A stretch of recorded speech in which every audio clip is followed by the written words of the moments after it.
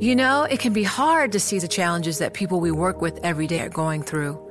Invisible struggles like stress and burnout, caregiving for a loved one, or being misunderstood. But insight, awareness, and empathy will help us better see the issues they're dealing with. And that can make us and our companies healthier too. I'm Holly Robinson Peete. Join us on The Visibility Gap, a new podcast presented by Cigna Healthcare. Download it wherever you get your podcasts. The countdown has begun. From May 14th to 16th, 1,000 global leaders will gather in Doha for the Qatar Economic Forum powered by Bloomberg.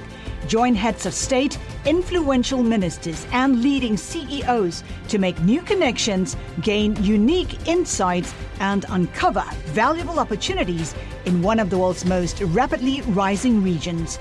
Request your invite for this exclusive event at QatarEconomicForum.com. I want to stress from the outset that this pandemic is far from over. This is all about trust now and personal responsibility, just being careful and not being selfish. We need people to have faith that this vaccine is safe and that they should take it. The idea of an irreversible move was taken off the table. You can't do that when you have no idea where the virus is going to go. Hello, you're listening to Bloomberg Westminster, your daily guide to British politics. I'm Roger Hearing. Good afternoon, I'm Ewan Potts. Now, Boris Johnson and Joe Biden have condemned the terrorist attacks on Kabul airport that killed dozens of people. Officials say at least 13 US troops were killed, and the Associated Press is reporting the bodies of at least 95 Afghans were taken from the scene of the attacks. Speaking yesterday, Johnson said there could be more attacks. Perhaps what it proves is the difficulty that any government is going to have in running Afghanistan and the threats that any government is going to continue to face. Well, the Defence Secretary Ben Wallace has confirmed that British forces have entered the final stages of evacuating people from Kabul. Processing facilities at the Baron Hotel have been closed and no more people will be called to the airport. Wallace expressed deep regret that it's not been possible to evacuate everyone during the process. More than 13,000 people have been airlifted to the UK. Right, well, let's get to the subject of our special programme, which is the concerns that a Taliban-ruled Afghanistan could become again a haven for terrorists. The horrific scenes at Kabul airport last night are across all of the front pages this morning. Western intelligence had been warning for days about the chances of a terrorist attack, but the chaos around the airport perimeter didn't allow much in the way of precautions. The loss of US service personnel is going to increase pressure on President Biden over what many had seen as a botched withdrawal process. But the bomb blasts also crystallised the fear that many had been expressing. A Taliban-ruled Afghanistan could provide a vacuum into which groups like Daesh and Al-Qaeda could return. The irony being, of course, that it was to avoid that the US got involved in Afghanistan in the first place. Well, joining us now is Dr. Tim Wilson, who's director of the Handa Centre for the Study of Terrorism and Political Violence at St Andrews University. Tim, thanks for being with us. Welcome to the programme.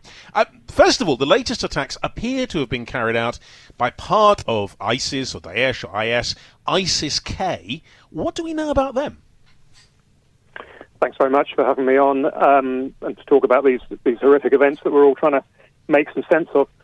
What do we know about ISK? And you're right, of course, that the multiple names doesn't help. I mean, essentially, Islamic State Khorasan is an affiliate, a sort of franchise, if you like, from the Islamic State that, of course, tried to build a sort of Islamist utopia, a caliphate in Iraq and Syria a few years back. So they're a spin-off or franchise of that wider movement.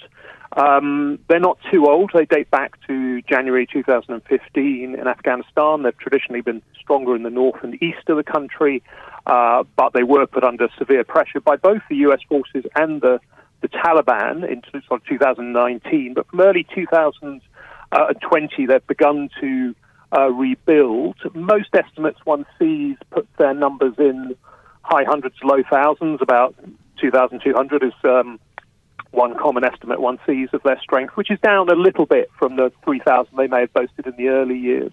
So they're not huge, but they are utterly ruthless in the IS tradition, and they've had already made a pronounced shift towards sort of urban terrorism, which they're clearly capable of carrying out fairly sophisticated versions of, albeit under, for them, fairly ideal circumstances, it has to be said.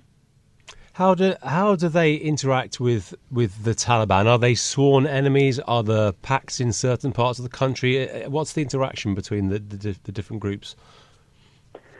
That is murky. I mean, I think the big picture is that they are rivals. The Taliban did not welcome this, and it's embarrassing for them, and that clearly is a large part, I imagine, of the strategic choice to go for this really spectacular slaughter at the airport. This is an attack that is not just aimed at the West, it is aimed at the Taliban. And in terms of, there seems to be a sort of element of trying to outflank the Taliban and appeal to a constituency that wants to go for a more sort of internationalist interpretation of jihad. So, I mean, insofar as one can try and make sense of a chaotic situation, the Taliban did make guarantees to the Trump administration that they would essentially kind of have America's back in counter-terrorist terms, if I can put it that way. ISIS, ISK are very much showing that they're not going to accept that without a major challenge. So they are essentially rivals, but as is often the case in these sort of Islamist subcultures that range over Afghanistan and Pakistan, that is not to say that there aren't also sort of points of contact and links and ideological overlap to some degree in the background. The so-called Haqqani network is meant to have links with both, but to say the big picture is they're essentially enemies of the Taliban. Okay, so we've talked about IS or ISIS-K or whatever one calls them, but of course there's also Al-Qaeda. They were the reason the US went into Afghanistan in the first place back in 2001. They've disappeared a lot more from the headlines than they were, obviously 10 years ago. Are they still a threat? Are they still in Afghanistan? Yes, we think they are still in Afghanistan. I mean, it's worth pointing out that their links with the groups that became the Taliban. The Taliban didn't emerge till sort of autumn of 1994 in the civil war that followed the Soviet withdrawal. But the links between elements from those groups and the elements of what then became Al-Qaeda, go back into the 1980s. Al-Qaeda, the base in Arabic, was a really quite experimental project to understand jihad against the Soviets in very internationalist terms, to go global, so to speak, and to see jihad as a global struggle, not a struggle that was just concentrated in one country or one region, as many of the anti-Soviet Mujahideen fighters back then saw it, but as something that had global resonance and global pretensions. So there was an overlap of common purpose back then, but with different emphases. The Taliban were always more focused on Afghanistan, and it looks like they've reverted to that. So I think there is comradeship there, there is shared history, but there are also tensions, and let's not forget that it seems pretty clear that the Taliban 20 years ago did not know 9/11 was happening. Al-Qaeda sprung that on them. They lost power for 20 years. It's been a hard road for them to win it back. I think to some degree that it seems relatively clear that the Taliban leadership under Baradar, don't want to go back to those old days. How much they're fully in control of a volatile post-conflict situation, even of the Al-Qaeda networks, how much influence they have them under is also unclear. Also worth saying, though, that Al-Qaeda is not the organization that had the luxury of embedding in the late 90s in Afghanistan. It suffered major attrition. Its cadres of leadership from bin Laden downwards have been sort of fairly shredded, with the exception of al-Zawahiri. He's the only kind of survivor, but he's probably in very poor health. Yes, they can still pose a threat. There was an attack a couple of months back in America, but it was pretty unsophisticated, kind of lone actor stuff. So they're not in a position to stage another 9/11 as far as we can see, and it seems like the Taliban wouldn't want to let them but wouldn't want to let them either. But the longer future is indeed murky. With the West gone, what's the danger that Afghanistan becomes a key base now for these groups, for ISIS-K and perhaps Al-Qaeda? I mean, I think it's pretty real. I don't say that it's a straight line. I think the Taliban are not going to be ousted from power. They're not going to let ISIS-K, I think, have the kind of room for maneuver that they let Al-Qaeda 25 years ago have. I don't think that's going to happen. But I think any turbulence, compromised state, and, let's not forget, Afghanistan has a history of about 30 years in the middle of the 20th century where something like a functioning government exercised some control over most of the country. I mean, it is not, state building has been bumpy to say the least, and often fairly non-existent. So from that point of view, anything that keeps the pot boiling from a sort of ISK point of view is welcome, and they will certainly try and push hard for that. So, there could be lots of infighting between these Islamist groups, between the Taliban and the ISK. That's already started and probably will continue. How much room that leaves for going global and exporting this kind of terror, we'll have to see. But this was an open goal for ISK. Yeah. I mean, the scenes at the airport, the crowds, it just compounds Western humiliation. Say, well, you came here to beat terrorism. You clearly haven't. Well, on that point, and briefly, if you would, Tim, what about the pressure from the neighbours, the pressure from China, the pressure from Pakistan? They would probably not want Afghanistan to become a base for these groups, would they, for their own reasons? That's right. ISK are not friends of those countries either.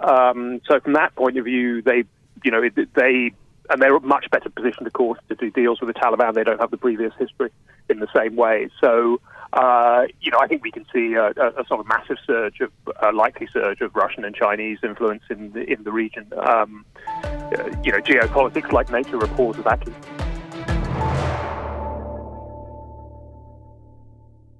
The countdown has begun. From May 14th to 16th, 1,000 global leaders will gather in Doha for the Qatar Economic Forum powered by Bloomberg. Join heads of state, influential ministers, and leading CEOs to make new connections, gain unique insights, and uncover valuable opportunities in one of the world's most rapidly rising regions. Request your invite for this exclusive event at QatarEconomicForum.com. Let's talk now about the concerns over how you prevent money going to the new groups, because money is what lies behind a lot of this. One of the key questions is finance. How will groups like Al-Qaeda and Daesh acquire the money they need?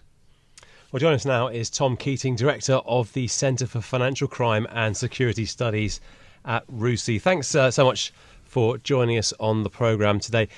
Just let's start with the basics. A complicated question, but where does the money come from for these groups like ISIS-K? Well, it's a good question because there isn't a generic answer. I think you have to look at the way individual groups operate. And I would put really there being two main categories. There are groups that operate like organised crime groups. They're running rackets, they're moving money around the world. Then you've got groups, and this is really what we're talking about in the current situation, that control territory. And they essentially live off the financial land that they control. And we've seen the Taliban very successfully survive for 20 years by living off the territory. And then other emerging groups, Islamic State you mentioned, when they were in Syria and Iraq, they were living off the oil that they were managing to get out of the ground. So it's kind of all about what resources or what access to resources these groups have. And then they cut their cloth accordingly. Is it not also true, though, Tom, that there are individuals in Gulf countries, potentially, who, under the covers, perhaps, give money to them directly, almost as a kind of religious duty, or feel that they should, and they just transfer money into groups like Al-Qaeda or Daesh? Yes, I mean, that's certainly the case. There is this concept of, in a way, conducting jihad with your money. If you're not able to go and fight in these regions for whatever reason, then, just give us some money in support. And I mean, that was a critical element in the early days of Al-Qaeda, and certainly there are some people around now who very openly admit that they were fundraisers for Al-Qaeda and the like back in the day. So yes, I think donors play a role, but I do sometimes wonder whether we get a bit hung up on the donors. Of course, we should make sure that those donors aren't active, that those donors aren't undertaking what they're undertaking. But when you look at the numbers, Islamic State is one example, the Taliban is another. When you look at the numbers, it's living off the land, which basically helps these groups survive. That's not to downplay the role of donors, but I wouldn't want to overplay. Obviously, ISIS control far less territory in the region than they did before. How much money, if you like, do they have from in the bank from before? Do we have any idea of their resources, or is that just too difficult to tell? We don't. I mean, the numbers that float around are fingers in the wind. I mean, what we do know is that they were very effective at, say, extracting rent, extortion, ransoms from kidnapped, and the industries, particularly in the case of ISIS, originally oil, under their control. In the case of Taliban, there we've got the mining, we've got the opium trade, those other industries that Afghanistan unfortunately specializes in. And I think the critical thing here, I think people often focus on the revenue. They've got $1.6 billion to play with. Well, that might be true. It might not be true. The question that people never really look at is, yeah, but what do they have to spend that money on? Because, of course, revenue is only one side of the equation. Expenses are what you need to spend revenue on. And when you become an organization of government, which the Taliban has done, you, of course, inherit an awful lot of expenses that you need to cover. What then about the mineral resources in Afghanistan? Because this interests me a lot. There's certain areas not far from Kabul, from what I hear, with minerals, lithium, copper, things that could be exploited. But I suppose it depends who actually controls them, whether it's the Taliban or whether it's one of these other groups. Can that be utilized to produce income? Well, the UN panel that monitors Afghanistan-related sanctions and the Taliban in particular, in their most recent report, I think in June, they noted that the Taliban already controlled territory containing, I think it's 280 of the country's 709 mining zones.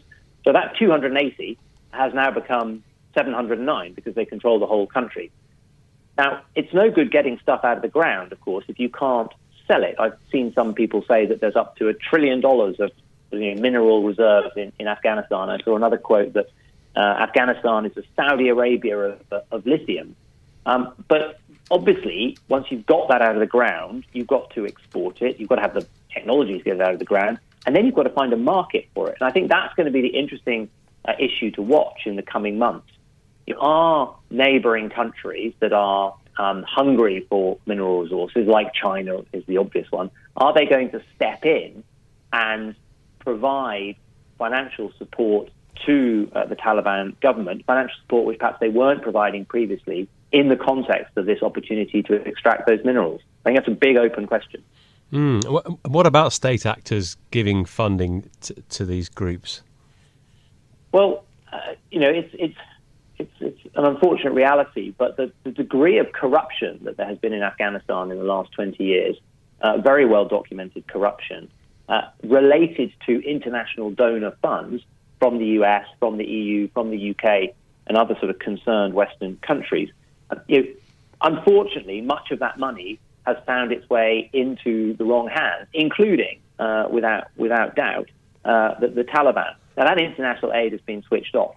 So not only does that debilitate the national economy in Afghanistan, but it also it cuts off a source of revenue that I'm quite certain the Taliban will have been benefiting from. So will we see financial support from others who are not part of the Western coalition, who actually are probably quite delighted to see the mess that the West has got itself into in Afghanistan, and may step in to fill the vacuum? I mean, China has been very effective at using finance as a tool of diplomacy around the world, whether it's in Africa or in South America. Afghanistan is right on their door. There are obviously security concerns for China in the context of Afghanistan, but finance has proved to be a really effective tool for the Chinese, and I would fully expect them to find ways of trying to use that tool with their neighbour. Okay, we've talked about the sources of money and money coming in, but what about attempts to block it? Because if it comes to Al-Qaeda or ISIS or possibly also the Taliban, there is a financial system in which they operate. Can the West, can the US, with its power in that area, do anything to prevent the money going to them, or find ways of stopping it? Yeah, so the first thing in any analysis you do of these kinds of groups, the first thing is you have to map out the extent to which they rely on the international financial system. And we can debate that, but there's no doubt that they will rely on the international financial system to some extent. Indeed, as we know, the central bank's reserves that are held offshore have been frozen. So immediately, the Taliban has suffered a significant financial haircut. Then there are the sanctions regimes. It's worth remembering that the first sort of anti-terrorist sanctions regimes set up by the UN on a global basis were actually against the Taliban in 1999, so even before 9/11. And that was on the back of the embassy bombings in East Africa, the US embassy bombings in East Africa, the bombing of the USS Cole. And people were already realizing that the Taliban were harboring al-Qaeda and needed to be dealt with. Now, that means that these sanctions have been around for 20 years. They're not the smartest, most sophisticated sanctions. Technology, if you like, has developed. But nonetheless, they've been around for 20 years, yet the Taliban has able to survive financially. Now, the Taliban obviously will be more reliant on the international financial system now because they are the government in Afghanistan. And so I think the international community is going to have to think very carefully about how it uses sanctions. So, for example, how are we going to get humanitarian aid into that country? Because it will be a humanitarian catastrophe in the very near term. I think already the US Treasury has said that they will provide exemptions for humanitarian organizations that are trying to operate. So sanctions are definitely an option. The other option, or the other area to look at, is how does the international banking community and the remittance community act? We've seen remittance companies like Western Union have announced that they have suspended services into Afghanistan because of fear that funds would go to support the Taliban. International banks will, I'm sure, be looking very, very closely at their connections. You know, there is an international bank that is the clearinghouse, for example, for the central bank. What are they doing right now? They're facing some challenging questions. So we really do need to sit down and think about what is the financial engagement strategy with Afghanistan, with the Taliban over the next 3, 6, 12 months, because it's going to be at the heart of what sort of Afghanistan we deal with in the future. But financially, how can ISIS-K or the Taliban operate if they're excluded from the financial system? Presumably, they have ways of making things work without that. Yeah, I mean, as I say, they first of all, they live off the land, so they don't care about the international financial system. They don't have to deal with J.P. Morgan Chase, Bank of America, HSBC, what have you. But secondly, to the extent they need to, there are plenty of ways, and again, the Taliban has mastered this. There are plenty of ways of doing so outside the formal financial sector. So lots of people talk about hawala networks, these kind of very efficient, very effective, so-called informal, but very effective ways of moving money around the world that doesn't touch the formal financial system and can handle, all the cash flow that the Taliban needs. Bloomberg Westminster. Listen weekdays at noon on DAB Digital Radio in London.